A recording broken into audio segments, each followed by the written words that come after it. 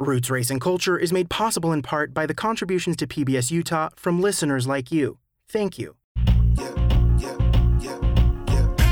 Hey everybody, you're listening to Roots, Race, and Culture, a new podcast from PBS Utah. If you like what you hear, we hope you'll subscribe, leave us a review, and share with your friends. All right, now let's get this thing started. Hey everyone, and welcome to Roots, Race, and Culture, a new show on PBS Utah where we bring you into candid conversations about shared cultural experiences. My name is Lonzo Liggins. Hello, I'm Daner Gerald. According to Dr. Mia Moody Ramirez, in a recent issue of Health magazine, cultural appropriation is the practice of using or taking something from another culture without giving proper recognition or respect to that culture. And quite often, cultural appropriation gets confused with cultural appreciation. To help us navigate these murky waters, we've invited a couple of experts in the field. Yes, indeed we have. We have two lovely guests here. I have Erika George to my left. Could you introduce yourself? Good evening. I'm Erika George. I'm the Samuel D. Thurman Professor of Law at the S.J. Quinney College of Law, and I also have the honor of directing the Tanner Humanities Center. And in that capacity, we do a lot of work with culture, with appreciating it, with having conversations about how it's appropriated, but mostly exposing people to different forms of art, literature, cultural forms in different contexts so that we can better appreciate. Yeah, and you're the first African-American law professor there, right? I am, in fact, yes. That's awesome. Thank you. Yeah, that is great. And to my right, we have Paisley. I'm going to say this right. Paisley Rekdal. That's right? correct. Yes. Thank you very much. It's Norwegian. I'm half Chinese and half Norwegian, since I got the last name. That's a little tough. I'm Paisley Rekdal. I'm a distinguished professor at the University of Utah. I'm Utah's Poet Laureate, and I actually wrote a book called Appropriate or Appropriate, a Provocation. Yes. So it's all about cultural appropriation in literature and the arts, and what are the various practices that go into appropriation. This is a great book, actually. I had a chance to read it, and I'm going to love getting into the discussion about the book.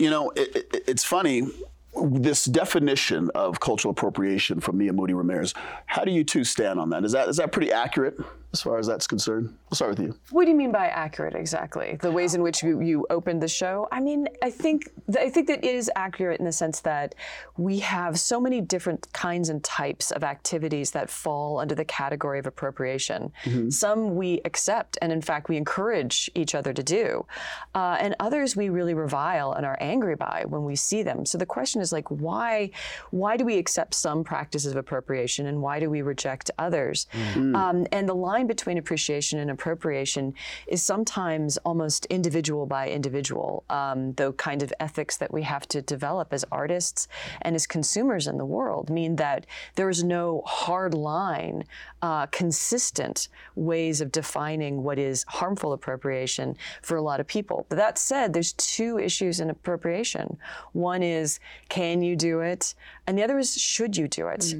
Because of course we're thinking about a very long history in which lots of cultures have gone in, colonized, and taken cultural and sacred artifacts from other cultures and made money off of it and displaying it in their museums or in their artists reproducing these as motifs and subjects in their own art. And those are harmful when we think about the long legacy of colonialism and racism as it still affects us all. Right, absolutely. What about you, Erika? What were your thoughts on that? I actually appreciated the divide, though we understand there's some blur between there is appreciation, and with that we are connoting some form of respect for a culture, versus appropriation, which just feels and is much more extractive. It's about enriching oneself or enriching one culture at perhaps the expense of another, not crediting and undermining. So there are ways in which the appropriative aspect of things is quite connected to how my drawing benefit economically, status-wise, something that is in vogue or cashing in on the creativity of another. The other hat I wear as a lawyer. There's a regime of intellectual property protection because we value the intangible property of creativity. We want to encourage it. Yes. But we also don't want to say you cannot use? We also have things like fair use. Are we sampling music? If so, are we maybe introducing that music to new audiences may not have ever known what a Miles Davis horn riff would be? So navigating that, what I appreciate about Paisley's work is that she asked nuanced questions. Should you do it? Can you do it? Of course you can do anything, but why are you doing this? And what's is the it impact? the right thing to do? You know, it's funny because Dana and I, we both have our own, we've had lengthy chats about cultural appropriation. And I see it as more of a music thing. He sees it's more of a clothing and hairstyle thing. Like with me, when I think of cultural appropriation, I think of music. Like I think of old rhythm and blues. You know, when people, when they think of rock and roll, they think of Elvis Presley, they think of the Rolling Stones, they think of the Beatles. But there's another element to that. You know, I used to study the history of rock and roll. And there's these other artists. For example, I'm going to show you a picture of some artists right now that most people don't really know. So, see to the left, there's Big Mama Thornton, and there's Louis Jordan. A lot of people don't know who they are. But Big Mama Thornton, she was the person who made the song Hound Dog really popular. Louis Jordan is the one who helped to fuse jazz and blues and bring that together. Now, Elvis Presley, the Beatles, Rolling Stones, they didn't know exactly who those guys were, right? But we don't know who they are. So the credit's kind of been stripped, and those guys didn't make as much money. They were kind of, you know, left in the cold when it came to the actual wealth of the music. So to me, it's and look, I'm not bagging Elvis Presley. I'm not bagging the Rolling Stones. They, I think, were appreciating the culture. It was the record labels that were kind of just knocking the other old black artists off to the side. But the problem with it is that regardless, those artists got left out in the cold. And I think when it comes to cultural appropriation, that can be the ultimate damage of it. That's one of them. That's definitely one of them, because there's always that economic argument and that economic issue. One of the things, going back to something Erika said, is that we're all encouraged to appropriate. I mean, we think there are some people who are appropriating and other people who are appropriated, but the reality is that we're all doing it.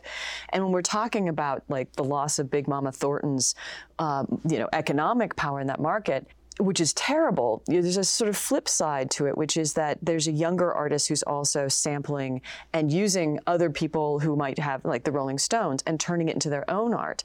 So one of the things that we're risking... In the case of hip-hop. In the case of hip-hop, exactly. And so one of the risks that we have of sort of saying, like, appropriation is always wrong is that we don't understand that you can also appropriate the appropriators, and you can turn something that usually was maybe a colonial art form or something that absolutely took advantage of certain communities, you can turn that into a powerful critique back. And to a certain extent, that's kind of what you want to have in that openness. This sort of, if one person appropriates negatively, one person can appropriate positively and actually open up and widen that conversation even globally. Hip hop, for example, is not just an American art form, though of course it was born and raised in America. There are global hip hop artists who see some of their own racial or ethnic or political struggles as aligned with American hip hop artists and have taken those art forms and sort of said, we're part of this too, we're part of this conversation. So you lose something economically, for sure, but you also gain something politically, transnationally, and transcommunally. Yeah, I wanted to ask, so K-pop, yes, in relation to hip-hop, and that is a very yes. powerful cultural and political movement. I think it was K-pop fans that bought the tickets or booked up tickets for a particular political event in order to alter what the composition of that audience was, or whether there was an audience. So there is something about, I wonder if is that cultural appropriation, or is that recreation and sharing and solidarity work? That's solidarity work, and I think that's a great distinction to make. Again, like sometimes we just lump all of these different activities under like the same name. Going back to Korea for a moment, I used to live in Korea, and it was in the 90s, and K-pop was sort of coming to its feet. And one of the things that I found really disturbing was a lot of these young bands were trying to take on American styles.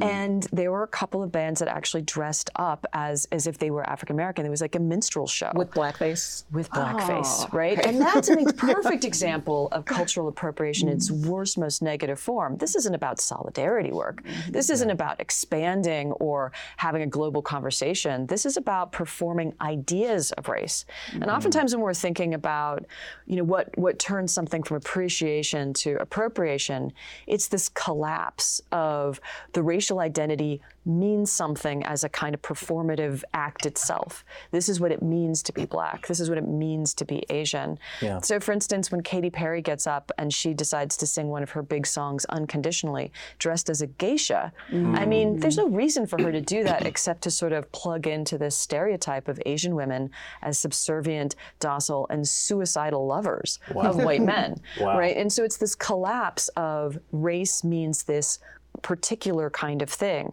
So they're not just playing the music, they're playing the race and a stereotype of the race. Yeah. Wow. And you know, I think there's another side of it. You know, not everyone's an artist, right? Not everyone has that. But for example, what you wear, your hairstyle, that sort of thing, and even down to like the kind of car you drive can be associated with those sort of things. But you know, I was having a conversation with someone the other day, and they said they were in Africa, this blonde lady from America, and someone had gifted her, it wasn't a sari, but it was like a kente cloth? Yeah, some clothes, actually it was from India. Oh, okay, and, sorry. And silk kameez, probably. Yes. Yeah, that makes sense. Yes. And so when she wore it, people were saying, well, what are you doing with that? But I'm sitting here thinking, well, it was a gift. Where was she wearing it, though? In well, the it was US probably or when she was back in the United States. Oh, right. Because I've spent a lot of time in India, and I actually felt out of place if I didn't wear a silk kameez. Yeah. Exactly. Right. It would be inappropriate not to. If I go into a mosque, it would be inappropriate not to cover my head.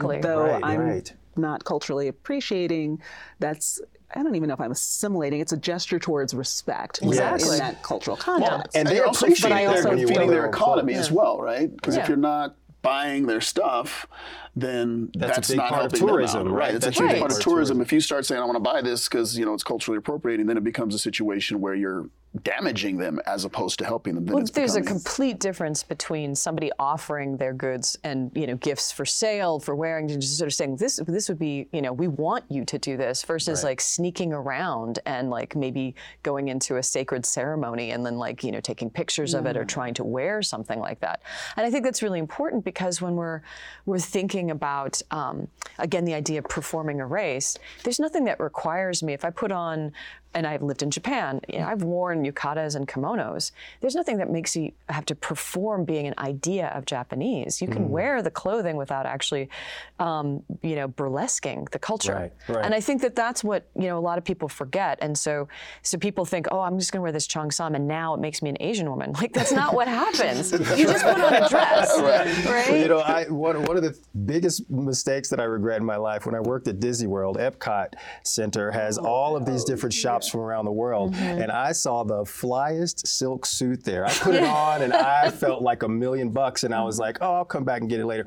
But I could never find it again. Oh no. I was so sad. But we also have a video. You want to introduce it? That's a funny side. Anyway, so, you know, there's a quote from your book that I wanted to read because I want to show you guys a video. It's from an Apache woman who's now a student at Utah State University. But I think this quote in the book will segue perfectly into it.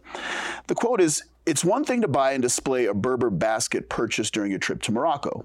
That's a form of cultural appreciation for an object the Berbers gave explicit permission to sell. It's another thing entirely to secretly photograph a sacred Hopi ritual and publish it in a book of photos under your own name. This is no longer cultural influence or admiration, but theft. And this theft also returns us to the problem of how certain artists and institutions have materially profited from the cultural products of other communities." And I think this is a perfect segue into this because it also does some emotional and cultural damage to some of the people who are in particular on these reservations. So can we play that video? Dagodashi Shelby James Gonse, San Carlos Apache Nchli. Hello, my name is Shelby James and I'm from the San Carlos Apache tribe in San Carlos, Arizona. I am currently a student here at Southern Utah University in Cedar City, Utah. I grew up my entire life on my reservation, and it wasn't until I left home to come to school that I realized that I was no longer part of a majority, but I was part of a very small minority. The Native people here have a small representation, and I feel like throughout America, most people see Native American culture only from what's being portrayed in the media. And with that comes along with my exposure of racism and cultural appropriation. I've seen so many people wear Native American regalia as a costume, as a prop, as an accessory, as an aesthetic. And for me, that just demeaned who I am as a Native American person, as an Indigenous woman, because my identity has been reduced to a $20 costume. With that brings in the stereotypes of what Native American people or Indigenous people are represented as. Native American women have been sexualized throughout all of history. And the most popular would be Pocahontas, who was a child, and she's seen as beautiful, as a princess. And when in real life, she was one of our first missing murdered Indigenous women.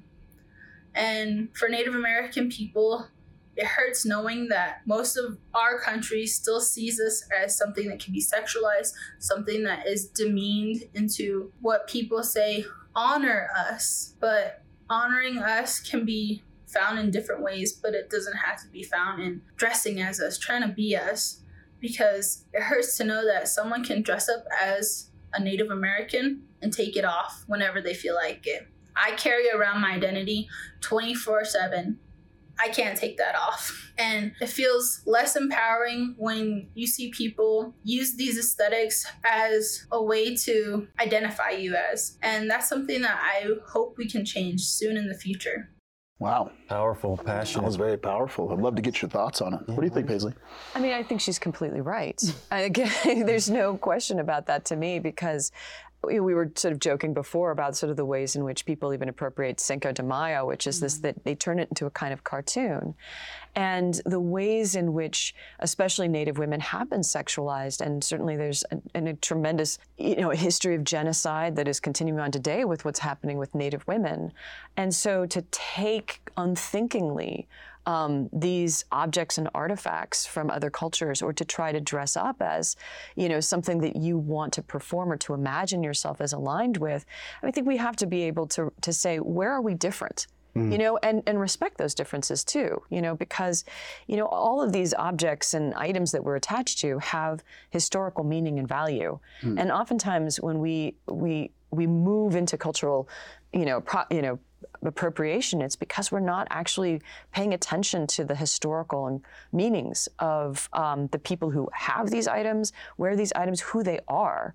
And this isn't just dress up, Right. it's a very powerful and sad story to talk about. Yeah. What really got me in her expression was the "I don't take this off." Exactly. This is something that I am embodying, and others are extracting and reinventing in ways that are not consonant with the truth that she understands and knows about Pocahontas as the first missing and murdered Indigenous woman, right? But we glorify that. There's the wonderful Disney cartoon, but there are deeper histories and stories that she lives and knows, and to see that played back with a dissonance that is disrespectful captures the injury. And I heard that in her voice. And I think when one is in conversation with people who haven't had to think about the consequences of an appropriation or what is the real injury here or the harm, we've talked about the economic extraction, but there is an emotional impact as well that I thought was very clear in her. And I think the problem that people have is they don't know the difference a lot of times. They don't understand what they're doing. There's a certain ignorance when it comes to this topic, and it's been traditionally done this way, and it seems like it's not a big deal.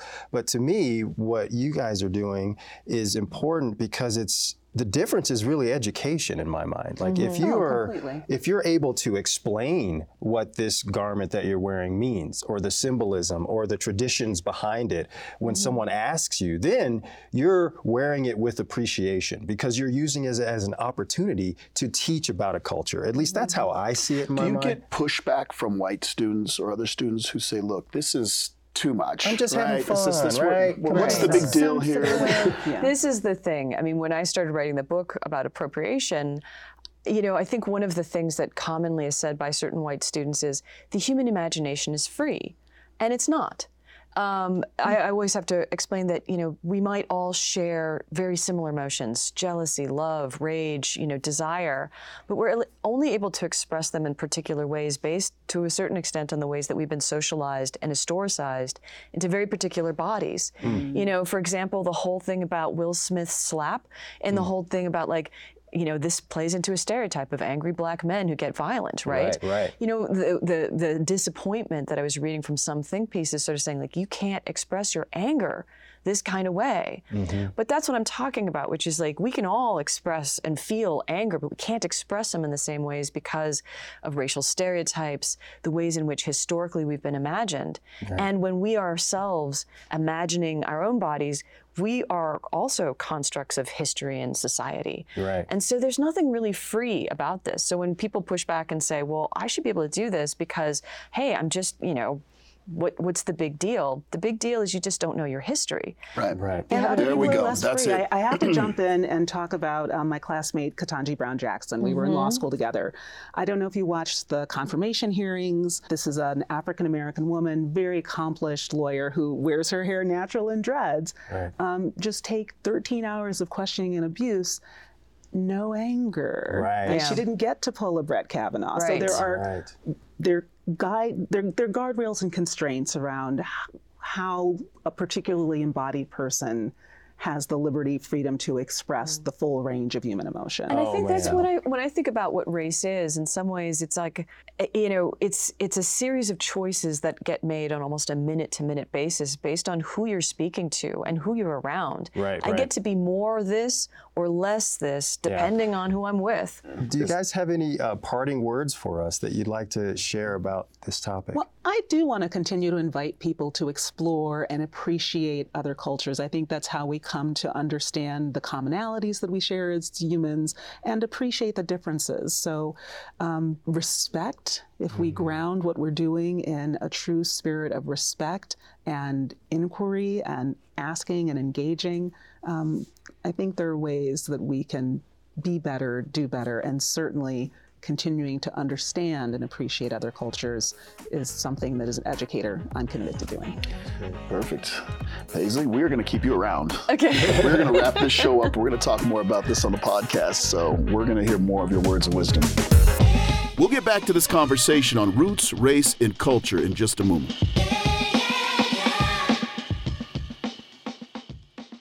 PBS Utah is also home to other dynamic podcasts.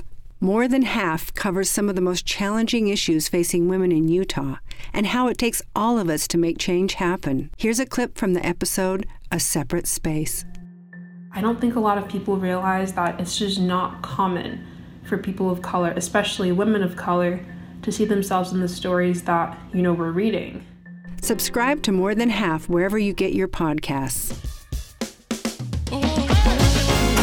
And now back to Roots, Race, and Culture from PBS Utah. So we're back here with Paisley Rekdal. We're going to start talking a little bit more about your book, Appropriate, or Appropriate, either way. Either way. Either way, you can say it either way. It's funny because I was going through this and there's a lot, you don't just talk about literature, you talk about art, you talk about music, you talk about it all, and I mean, you even mentioned Graceland, the Paul Simon album. I was like, oh no, she's going after Paul Simon. But you made some good points about it though.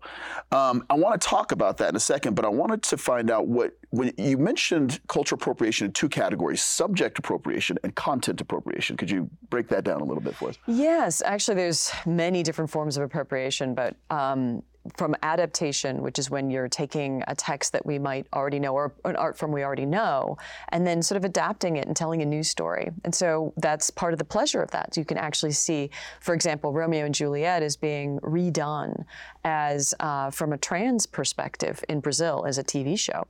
And that's a form of adaptation.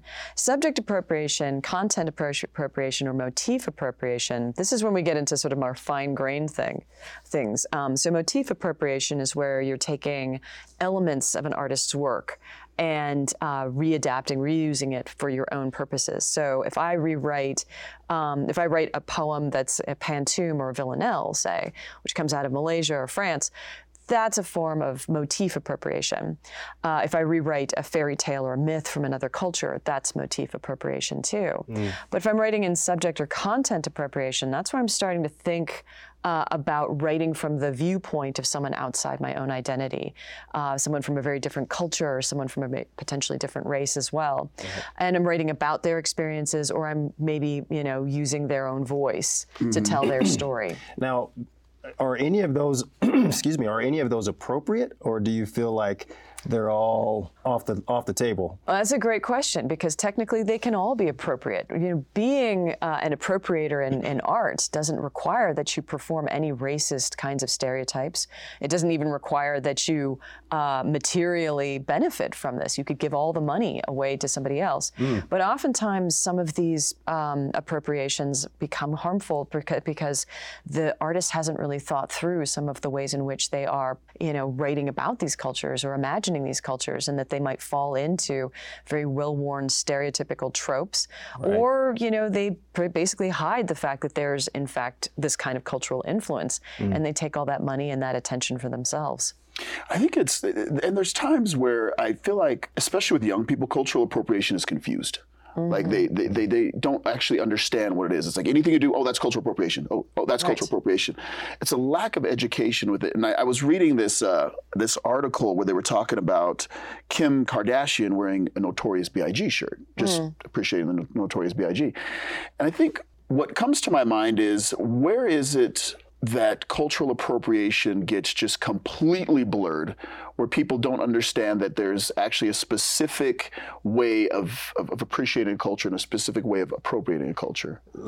Let me just jump in there. I think some of that also has to do with what the younger generation are growing up with, like memes and this constant sense of like posting or new ideas and mashups and these sort of things, because in the digital world, it's so quick and easy to take a little bit of this and mix it with that, and you have something new, and it's okay. So that's, I think, why the lines are so blurry and confusing to them. But I think that's a great point. I hadn't thought about it that way, but I think the digital space makes people more likely to, as you say, cut and paste and mix and match and put things together.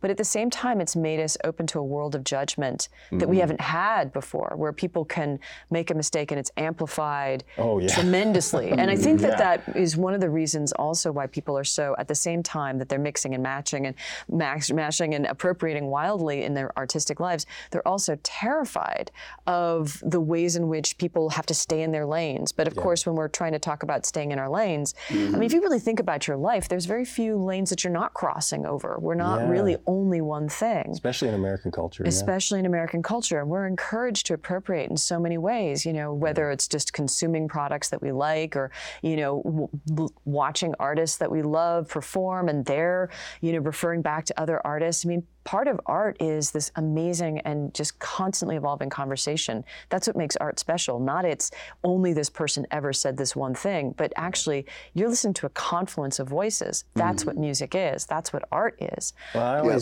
I rarely listen to the radio, but I remember a little while back flipping through stations, and I got to a country station, and there's some old school country music that I like. I grew up in Texas, but I'm listening to it and I was like, this sounds like hip hop. It does. What happened to country music? It's blended into it. They take it. Well, and Lil Nas X, actually, I mean, he does he hits it with a country song that he actually makes like a black queer kind of anthem. Right. There's a wonderful podcast called That Ain't Country by a guy named Harry Kundra, where he's like tracing the roots of country music via African American influences. Wow. So we have this idea that in some ways these art forms we think we know what they look like, but they've always been blended at their sources. Yeah. But blended's been good though. Like there's Elvis Presley's good. Beatles are great. Rolling Stones are great. There's a lot of good stuff that can come from that. I don't think there's anything wrong with borrowing styles, that's how music has been ultimately created. It's always evolved that way. But in your book you were talking about Paul Simon's Graceland. And because I want you to elaborate on that, because that really plays into what I'm talking about, which is where you can create something really great, which is what Paul Simon did with that album. He brought in those South African influences, and he made this amazing album. I love the song Diamond on the Soles of Her Shoes. But there was a flip side to that. Would you talk about that? Yeah, I mean, for me, Graceland is one of those perfect examples of how it can be great and bad pretty much at the exact same time. So Graceland is this amazing album. I played and played and played it all the time in college. And he brings in, and he was very open about bringing in these South African artists who were very big in their own country at that time. They're well-known musicians. And he's like, giving full credit, and made sure that when he went on tour, he was like, they're going to get first-class treatment. They're going to get all of the same things that I get. But the problem is that once it hit the West, those names dropped out of the picture. And he still got the lion's share of the profits, the attention, all that sort of stuff. And he was like, I'm doing this in part to pay attention to apartheid in South Africa, to give these artists an opportunity to be heard also in a wider context. But, even people who were very pro, defeating apartheid were saying, you actually violated a treaty that said you're not going to go into South Africa and, perform or do anything and bring any sort of money into this economy in order to stop apartheid. So there's a lot of, little issues on the side, I shouldn't say little issues, but big issues on the side of making Graceland, which is, did he still get more attention? Did he violate a treaty that actually maybe if he'd stuck outside of South Africa might have been more powerful in changing apartheid earlier, stopping it. So there's, that's the thing. We have this amazing piece of art, and we have artists who worked with him, some of them who are very divided about that. They'll say, this was a great experience for me. This did everything I wanted it to, and others who are still bitter about it to this day.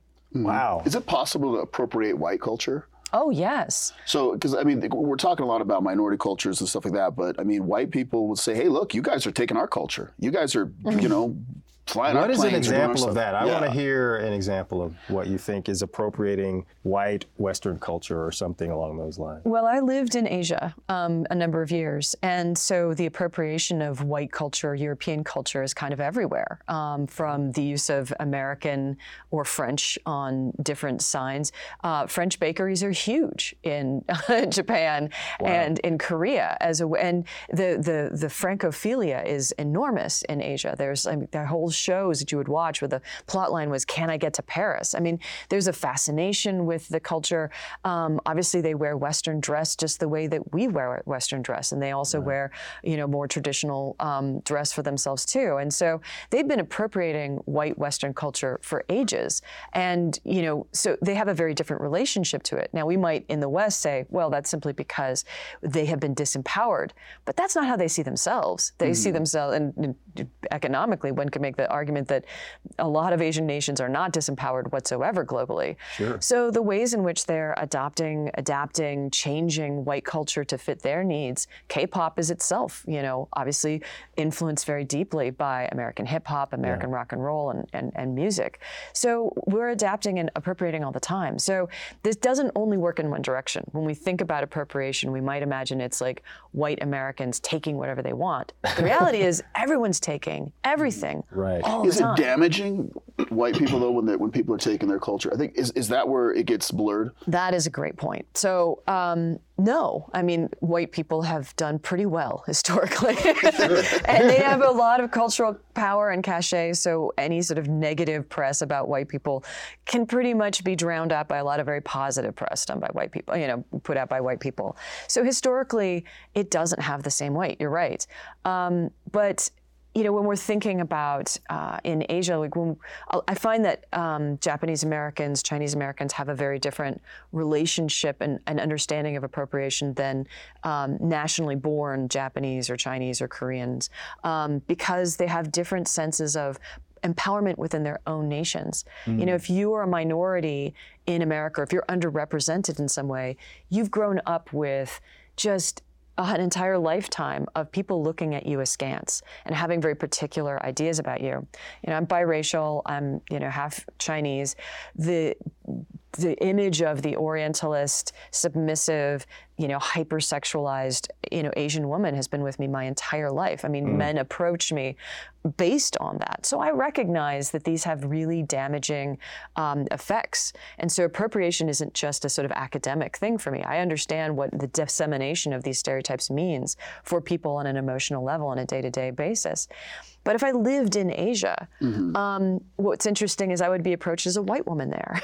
And I would be approached in some of the same ways, like their idea of the hypersexual sexualized American woman that she'll sleep with anything. And, and so I recognize that stereotype can cut a very different way too in another kind of country. We all stereotype each other, and it's the recognition of this and the ways in which we can use appropriation weirdly to sometimes change these dynamics and change these narratives that interests me. I want to bring it local because there was a story here. I think we're all familiar with this story that happened some years back of a girl wearing a prom dress. Oh, yes. Yes. And she was a Utah student. She wore, I think you can explain it better because you actually mention it in the book. I do. I'd love to hear that story and get your thoughts on that. So it's a young woman who's going to a prom, and she decided to wear a cheongsam, which is what we might consider a traditional Chinese dress. It's also called a qipao in the north. And there's nothing wrong with wearing a cheongsam. I would argue that lots of people wear the cheongsam. But she decided to start posing in this way that looked a little bit like she was in the musical The King and I, doing this very stereotypical bowing and with a prayer position. And she just looked like she was parodying the country, the culture and burlesquing it and also getting it wrong because no one in China does that. So she turned a dress not into a cultural artifact, which maybe all of us could wear and share, but into a cultural parody to something that became about her ideas of Asianness itself. So I think that's where the controversy happened. That's where the controversy It wasn't as much the dress and the wearing it. Right. That would have been okay. That would have been the fine. gestures, most people, and it was the gestures. gestures, it was the behavior, it was blackface. And Right, exactly. blackface. But so much of that comes from the media that she was exposed to The King and I, and to all of those stereotypical old school kind of movies and things that people at a young age, that's how they gain some sense of understanding different cultures. Unless you're traveling all over the world when you're, a young adolescent, you don't know other than what you see. Exactly. And so that definition was really inappropriately put into her mind, and then she just followed suit. And I wonder how she even got to the point where she decided to wear this dress. Who thought this was a good idea? That's sort of the tagline to the whole, who thought this was a good idea for all of it? And I think, but going back to your comment, which is so important here, which is that I think a lot of people, in their ignorance, they think they're appreciating this culture. And this speaks to the powerful ways in which these stereotypes have ingrained themselves into the culture. And the problems with appropriation too. I mean, I feel like I'm promoting appropriation, but this is a real problem where, when we keep taking people's stories and performances and clothing and burlesquing them and making them into these kinds of stereotypes, and it becomes so repeated over and over and over again, people might just sort of thoughtlessly reach for the thing that they've seen and they're like, well, it must be good because I see it everywhere. Right. This must be true because I see it everywhere. It has to be acceptable. Everybody's doing it. Exactly. I have a little question for you that's a kind of on topic, but maybe you consider it off. I don't know. So what do you think about when someone, let's say, is doing a movie and the movie's, let's say, is based in a certain country and the actor playing that character puts on a terrible accent, maybe? Yeah, has nothing to do with that culture or has no heritage there. Do you feel like that's a form of appropriation? Where does that fall in this whole thing? I have to say I struggle with that because I remember when Ghost in the Machine was coming out and then, Scarlett Johansson is cast as an Asian woman. Yeah. Or, you see this happen over and over again in Hollywood and you just go crazy. You're like, because representation is so tough. Yes. And it couldn't matters. Find an Asian actress? Not a single one, right? Yeah. And it matters because the entire movie is filled with people who are white, and then the one character supposed to be Asian is also filled by a white person. But I also recognize that that there is something to be. They are actors, and I think it does make me wonder, like, why am I comfortable with certain types of acting performances? So, for instance, a straight actor playing somebody who's gay. Why am I more likely to accept that than, say, somebody who's going to try to perform being from a different nation, national identity? I think Matt Damon played in a movie. It was a while ago. Do you know what I know what you're talking about. He goes to the Great Wall. I think it's called the Great Wall or something. Yes, the Great Wall. Yes, I was like, what are you talking about? What's happening? Well, even just recently, what was it? The House of Gucci, where all of them were performing with these bizarre and not even similar Italian Italian accents. And I was like, if they were in Italy, they wouldn't have these accents. If they were truly playing Italians, they could just speak like themselves, and you just pretend that they were Italian. Like, why are they trying to perform these kinds of, you know, sort of cultural tics? And it struck me as absurd. And for a while, I couldn't even tell if the movie was meant to be a comedy. I was like, well, maybe this is supposed to be funny. It's just not as funny as I think it is. I even get irritated when there's like Black British actors playing American parts, and I'm like, well, something sounds Something's funny. funny. Right. He said that word wrong. We wouldn't say it like that. Yeah. Well, and that's been a thing. A lot of leading men, which would normally be traditionally American hero types, you know, and this is, you know, white American heroes, you know, the great white male savior that's been, you know, kind of going on forever in America.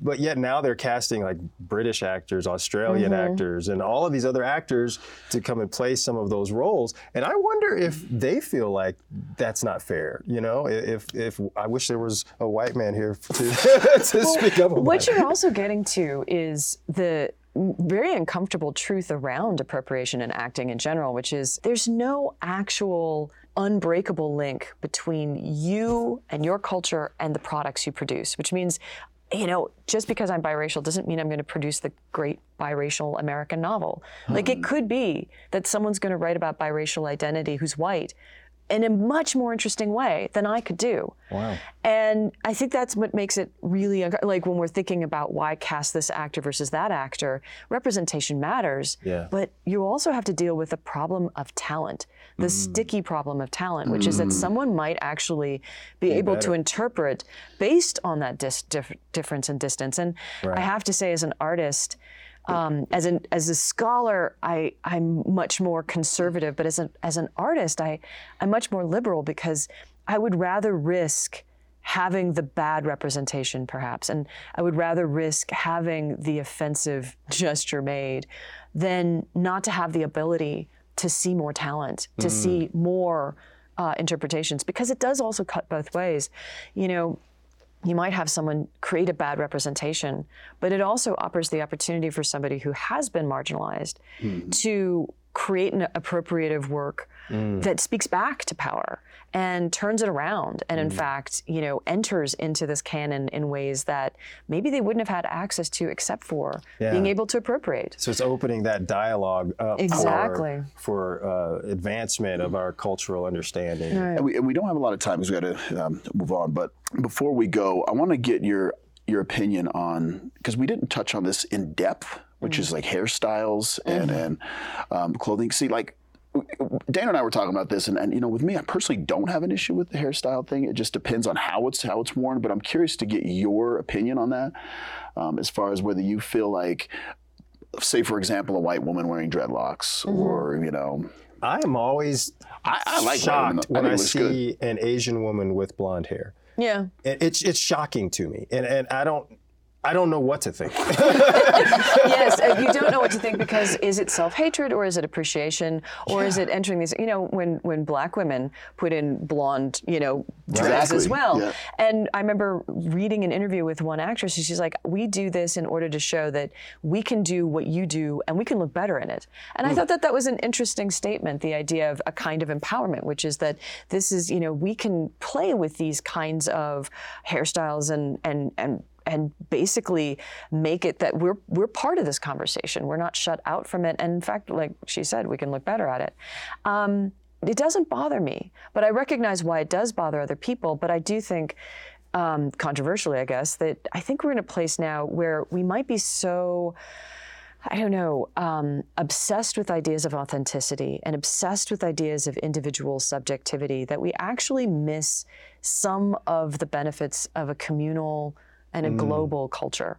I love that. And I think it's important to remind ourselves of that, because, you know, there are things that also we can appreciate and share with each other that mean that we're not shut out from any kind of conversation. I love that. I think that the collective wisdom is more valuable than individual preference, and we can use these art forms and these challenges that we face as opportunities to learn from each other and to grow and to become closer together instead of dividing ourselves. And I think that's kind of what this topic really is all about. Like, are we becoming better at understanding each other and uniting, or are we just fractionalizing ourselves and saying that, oh, you know, this has to stay in your lane kind of thing. And you know, that's the real challenge that we all have to face as individuals, whether you're an artist or not. And I think it all, again, boils down to just educating yourself on each other's culture. And we can start with Appropriate. Yes, please do. It's this wonderful book. Paisley, where can people get this book? Everywhere, just everywhere. But locally, the King's English Bookstore would be terrific if you ordered from them. Yes, King's English is a great store. I don't know if you've ever been there. It's up on 15th East, 15th South. Oh, it's great fantastic. little area there. It's wonderful. It's been such a pleasure having you here. I want to give you the final word and, you know, kind of see us out about what people should know about cultural appropriation. Well, thank you again so much. I really appreciate the time and attention. It's been a great conversation. I guess I'm just trying to think about what I want people to know. I guess to stop being so afraid. I think that's the thing, that people are so afraid that they're going to offend people. And I think if you go in with the intention to educate yourself, you go in with the intention that you can always learn more, and you go with the intention that if you do mess up, you can learn from that, then appropriation is something that I think can only expand your own world. I love it. Love it. Awesome. It's been great having you, Paisley. Thank you so much. Thank you. All right, that's going to do it for this episode of Roots, Race, and Culture. Check out our website for even more content, including interviews with some pretty dope BIPOC business owners. You can find all that in a bag of chips at pbsutah.org/roots. And you'd be doing us a solid if you told all your friends about our show. But until next time, y'all, we are out.